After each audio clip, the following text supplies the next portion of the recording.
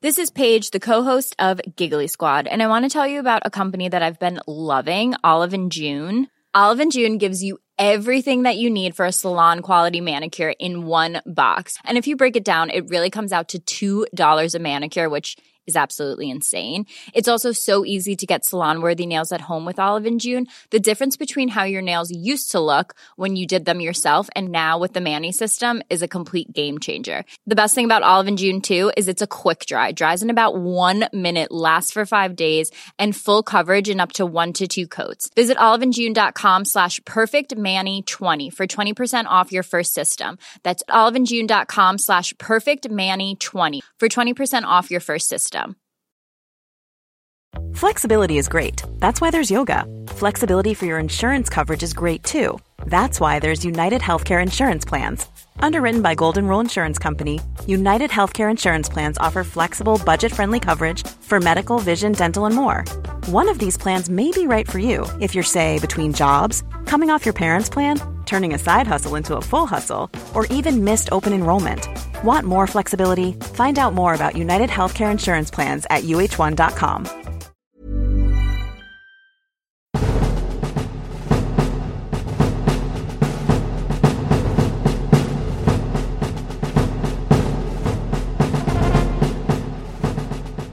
When Diplomacy Fails presents A Master's Dissertation by Zach Twomley.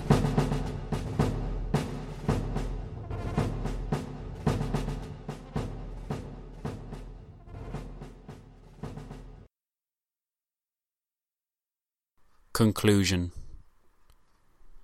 The ultimate vindication of honour is physical violence. Julian Pitt Rivers, historian and political scientist, 1965. Does honour answer the question of why Britain went to war? One could assert that it contributes to the other studies that have sought to answer this question. Honour was as valuable a commodity as security and imperial interests. Indeed, to someone was inseparable from these two entities. To lose honour meant to lose standing in the eyes of one's rivals, meant the mass disobedience of one's subjects, and the gauntlet of challenges suddenly provided by rivals and friends alike that could sense inherent weakness. Such losses incurred shame and the drop in prestige that would inevitably follow. Britain's diplomatic credibility could also be damaged, possibly threatening her ability to make alliances in Europe. Fear of such consequences had been enough, as we have seen, to mobilise some statesmen and newspapers to advocate for a certain course from an early stage. For others, the question was a more personal one, but no less significant because of that. Interventionists had been loath to claim the damage to the Empire's name that would be done if France, expectant of aid, was crushed and eliminated from the sovereign map of Europe. The question of obligation or non-obligation to France was something that those on both sides of the ideological fence grappled with. In many ways, this was a confusion of the British cabinet's own making. The people and statesmen were told that no written obligations existed, and yet the situation in place because of previous agreements suggested, or to some it automatically resulted, in obligations of an honorary, moral nature. To those opposed to war, Russia's immoral conduct and ideological backwardness loomed, while the issue of the poor and the Liberal government's commitments to that sector of society provided alternative and additional arguments in favour of peace. The code of honour was certainly more overt in the arguments of the interventionists, but the arguments of the non-interventionists are in many ways more thought-provoking and remarkable because of this. Those unable to resist the force of moral arguments surrounding either the French coasts or Belgium thereafter were soon subsumed within them, as the war was reshaped by moral rationalizations, and the actors were recast within good and evil roles, with propaganda to match. Yet some individuals remained unconvinced. Sir Philip Gibbs, war correspondent and author of the post-war work Now It Can Be Told, wrote that leaders of the nations had made use of mob passion in their policies by invoking the, quote, high-sounding watchwords of liberty, justice, honour and retribution, end quote. Similarly, Norman Angell noted that the leaders of Europe, quote, have only to produce certain words, fatherland above all, national honour, and that this had caused the millions to lose all self-control, to be completely blind as to where they are going, what they are doing, to lose all sense of the ultimate consequences of their acts. End quote. Honour was understood by these men as a powerful concept, despite their distaste for its use. Theirs was a sense of disappointment in its utilisation as a tool of emotional mobilisation. Significantly, they did not argue against its existence or strength. In the same way, anti-war Labour MP Keir Hardie derided its use when he claimed that honour was always the excuse. The very fact that such individuals detested the use of honour came largely from their experience in seeing it used before, and, for that matter, used effectively. It must also be emphasised that honour did not disappear once the war began. Having brought Britain to war, the government sought to remind the populace exactly what they were fighting for on regular occasions. This often took the form of speeches designed to appeal to the people on an emotional level. With such a goal in mind, Prime Minister Herbert Asquith appealed for war credits in the House of Commons on the 6th of August, claiming that if we had dallied or temporalised, we as a government should have covered ourselves with dishonour, and we should have betrayed the interests of this country of which we are trustees. Andrew Bonar Law echoed the Prime Minister's view, claiming that it really was a question, and a question only, whether we should enter it honourably or be dragged into it with dishonour. To Andrew Bonar Law, Britain's position was that of a great power engaged in a great moral struggle. Britain was fighting for the honour, and with the honour as always bound up the interest of our country. Had Britain stood by in neutrality as Belgium was invaded, Bonar Law claimed, our position as one of the great nations of the world and our honour as one of the nations of the world would, in my opinion, have been gone. Bonar Law saw the war as one in which British honour was at stake, and had made it clear to Sir Edward Grey that he believed it would be fatal to the honour and security of the United Kingdom to hesitate, as early as the morning of the 2nd of August 1914, by which time Grey had not even managed to persuade Cabinet of the need for intervention. It would thus be fair to assert that honour held a place of high esteem in Bonar Law's estimation, and that for him it was as critical a consideration as British interests or security. Although some insisted that the citizens' well-being held more importance than all the so-called honour of the world, views like these were soon outvoted by the majority. Secretary of State for War Lord Kitchener alluded to the sacrifices that would have to be made by the British people, but noted that such pressures would be willingly borne for the sake of our honour and for the preservation of our position in the world. The perception that Britain's honour had been at stake was even the viewpoint of the monarchy. King George V insisted in September that, had the empire over which he was sovereign remained neutral, I should have sacrificed my honour and given to destruction the liberties of my empire and of mankind. As the months wore on, German atrocities in Belgium and other grand acts of sacrifice were emphasised by the increasing capabilities of the Allies in the sphere of anti-German propaganda. Belgium had an intense effect abroad as well. One British official recorded that the people of the United States are tired of the discussion as to who began this war. The answer to the whole thing is in one word: Belgium.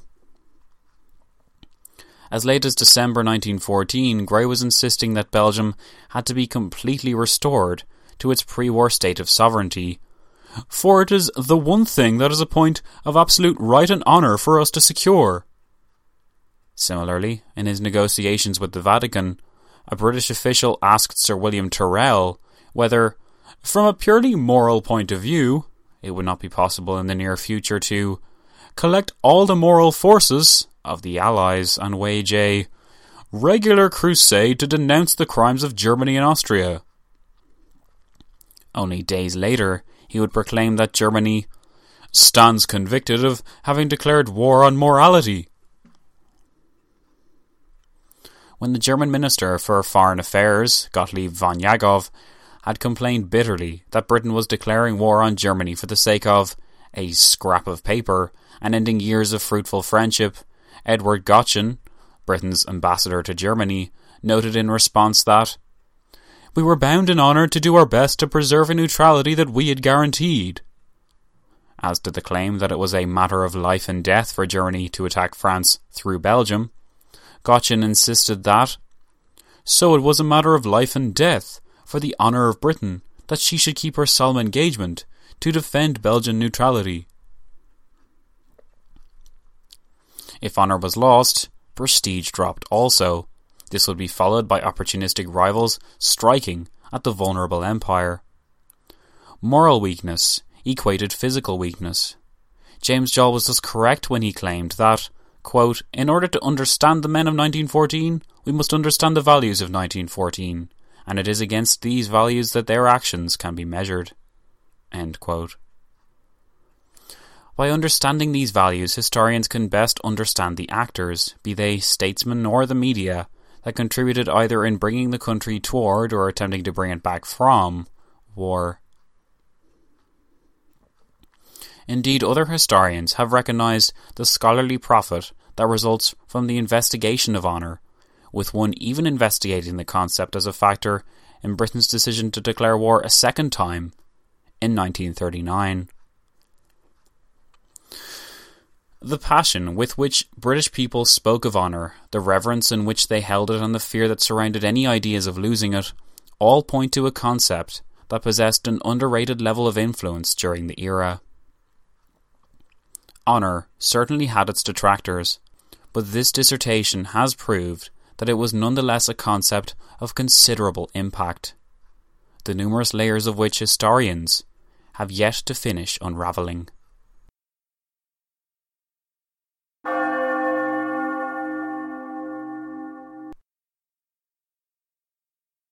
Having listened to my dissertation, I hope you will now feel somewhat convinced that the Code of Honour, something which, let's be honest, you hadn't really given much thought to before, was an important factor in Britain's decision to make war in late summer 1914.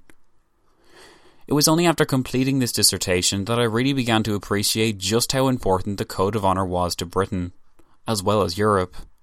The fear of incurring shame and the equation that shame equals weakness equals war equals catastrophe drove many British statesmen to argue for a certain course from the beginning. The media's portrayal of events is another important thing to consider. Without The Times or the Manchester Guardian providing different perspective and debates about what honour meant, it would have been far harder for the British people to actually relate the circumstances of the time to themselves. Not to mention, it would have been far harder for historians and enthusiasts like us to appreciate the divide. The transformation of British society from anti-war to pro-war is one of the most remarkable, yet underappreciated transformations of its kind in modern history. This is due to a number of factors, foremost among them being that, once the war had been declared and the cause commended as just, referring back to the pre-war divisions was a less than convenient exercise. And divisions did exist in spades. One thing that strikes me about 1914 Britain is just how much it seemed politically unprepared for war, and how much emotionally charged arguments propelled it towards war nonetheless. Belgium, of course, gave the government a heaven-sent opportunity to unite its populace, but before then we also saw moral-based arguments that were designed to evoke emotional responses and draw commitments from various camps based on no more than ideological beliefs and perceptions of how the world worked. Ireland accepted and approved of the war because most interpreted it as a war in defence of the independence and rights of small nations in the face of a larger, stronger power, something Irish men and women knew all too much about. Irish people fought for their enemy of the past few centuries because they believed in the importance of supporting the other little guy. The moral arguments were so appealing and effective that a possible catastrophe was averted and an empire on the brink of chaos agreed upon the task of war. This was no small feat. We have to remember how important public opinion was to the British government also. This was why Sir Edward Grey felt compelled to appeal to the better nature of the British people on the 3rd of August 1914. And even here, he wasn't armed with all of the facts about what was happening in Belgium, and he wouldn't be until that evening. Grey understood the importance of getting the British people on side. To do this, he didn't make grand speeches about British military power or the need to move in on German markets. Instead, he focused on more emotive issues. Could Britain abandon France when she had promised to defend her coasts? Could Britain abandon Belgium when she had signed a treaty to protect her? Would the world still look at Britain the same way if she hesitated in the face of a foreign challenge? The pre-war messages are full of statesmen, in Grey's camp and elsewhere, claiming that Britain would act only if public opinion compelled or allowed it. By manipulating his audience like this, and the Times did it as well, Grey recast the war to come in good and evil terms. He remoulded the issues into purely emotional concerns that would captivate his listeners. The war, the people were told, was not about anything other than Britain upholding its centuries of tradition and coming to the aid of the disadvantaged power. Britain, as she had done before, was merely playing the part of the Good Samaritan, who saw the plight of Belgium and had to act. What I found particularly incredible was the use of the French coasts arguments. In 1912, when the French and British had divided the seas into spheres of influence, with Britain electing to defend the North Sea and Near Atlantic, and France the Mediterranean, some argued passionately that this was a step too far, and that Britain was placing herself in a position where she would have to aid France in wartime, whether she wanted to or not. The Prime Minister and Foreign Secretary made repeated statements to the contrary and assured their audiences and political rivals that Britain was under no obligations to France whatsoever, where the issue of the now undefended French coasts were now concerned. The whole debate cast a huge shadow over what the Foreign Secretary was really doing, and what Britain was really obliged to do with respect to France, despite his assurances and those of Herbert Asquith. Once it became clear that these coasts may come under attack by a Germany seeking to wage a total war against its neighbour, Grey and others sought to renege on previous agreements and argue that Britain was now obliged to act. Incredibly, he was able to do this because, despite the lack of written treaties compelling Britain to support France militarily, it was now suggested that all this time France had been expecting British support. In other words, the French had interpreted the coasts agreement differently, yet Britain was now compelled to support her despite her misinterpretations because British honour was at stake, and if Britain reneged on French expectations, then she would be letting down her friend. Little wonder that the anti-interventionists tore this argument to shreds. But it struck a chord with the average citizen because of the moral undertones that the argument possessed. Yes, the French had been mistaken in their expectations, but should they now have to suffer annihilation because of it? The Belgian card was by far the most valuable and effective that the interventionists were able to play. The fact that they were concerned about Belgium's intentions to resist the Germans at all should come as something of a surprise. But it is striking also for the purpose of this dissertation that Belgium's argument for total resistance revolved around the preservation of its national honour. Submit to the German terms of de facto temporary vassalage, in other words, and Belgian honour would be a thing of the past. National honour was thus neither an imaginary nor purely British issue. It was aggravated by the embodiment of the state within the statesman, or, to put it another way, when a British ambassador or cabinet minister was slighted, Britain was slighted also, because that individual, in a sense, was Britain and demanded respect. He could argue that the British rep was just taking it personally, but he would argue that, if his counterpart was willing to disrespect him knowing what country he stood for, where would such disrespect in international relations end? It should be added that questions like these have been a constant of diplomatic relations well before 1914. But the point is that they reached their pinnacle in the First World War thanks to the Code of Honour. The stakes were too high to play with, but the fact that one's honour was on the line, that the prestige and reputation of one's state were at stake, meant that gentlemen, aristocrats and egotistical statesmen stood in the way of rational conversation. If I stood down, the argument went, then my political counterpart and his state would win, and I would lose face and incur shame. Such considerations explain much of the psyche of the 1914 statesman, from the reluctance to stand down as mobilisations escalated, to the refusal to contemplate a humiliating peace, despite impending national doom. Britain's decision to enter the war stands as one of the most significant, perhaps the most significant, of the 20th century. We know already how much literature has covered its events, but hopefully now you can appreciate that alongside all of the other reasons for war lay a complex underlying system of ideals that appealed to the romanticist more so than the strategist. Understanding the psyche of the actors that led Britain to war is as important an exercise as examining the other pertinent factors that created the material and strategic circumstances that proved ideal for World War. The best way to place ourselves in the shoes of the men that made the decisions in 1914 is to understand their concerns, whether we agree with those concerns or not. We may not believe today that the loss of reputation results in an automatic river of declarations of war as everyone seeks to take advantage, but the important thing is that we accept that the statesmen of 1914 did. To what extent this made war inevitable is, of course, debatable, and the Code of Honour itself requires greater examination and study, in my view.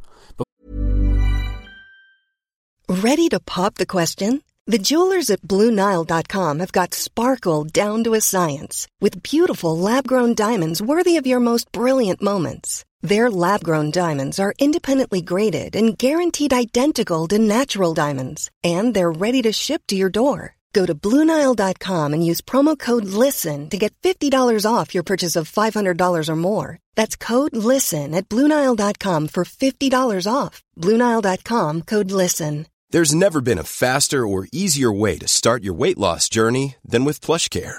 PlushCare accepts most insurance plans and gives you online access to board-certified physicians who can prescribe FDA-approved weight loss medications like Wegovy and Zepbound for those who qualify. Take charge of your health and speak with a board-certified physician about a weight loss plan that's right for you. Get started today at plushcare.com/weight loss. That's plushcare.com/weight loss. plushcare.com/weight loss. Normally, being a little extra might be a bit much, but not when it comes to healthcare. That's why United Healthcare's Health Protector Guard fixed indemnity insurance plans, underwritten by Golden Rule Insurance Company, supplement your primary plan so you manage out-of-pocket costs. Learn more at UH1.com. Before we can fully appreciate its impact. Perhaps, with enough study we can unravel the layers that constituted the 1914 Code of Honour. In the meantime, it suffices to note that its significance has thus far been highly underrated. And my sincere hope is that this mini-series has shone a refreshing new spotlight for you, the listener, on this and many other aspects of the First World War. Thanks for listening, and I'll be seeing you very soon. Flexibility is great. That's why there's yoga. Flexibility for your insurance coverage is great too. That's why there's United Healthcare Insurance Plans. Underwritten by Golden Rule Insurance Company, United Healthcare Insurance Plans offer flexible, budget-friendly coverage for medical, vision, dental, and more. One of these plans may be right for you if you're, say, between jobs, coming off your parents' plan, turning a side hustle into a full hustle, or even missed open enrollment. Want more flexibility? Find out more about United Healthcare Insurance Plans at UH1.com. Mom deserves the best, and there's no better place to shop for Mother's Day than Whole Foods Market. They're your destination for unbeatable savings, from premium gifts to show-stopping flowers and irresistible desserts. Start by saving 33% with Prime on all body care and candles. Then get a 15-stem bunch of tulips for just $9.99 each with Prime. Round out Mom's menu with festive rosé, irresistible berry chantilly cake, and more special treats. Come celebrate Mother's Day at Whole Foods Market.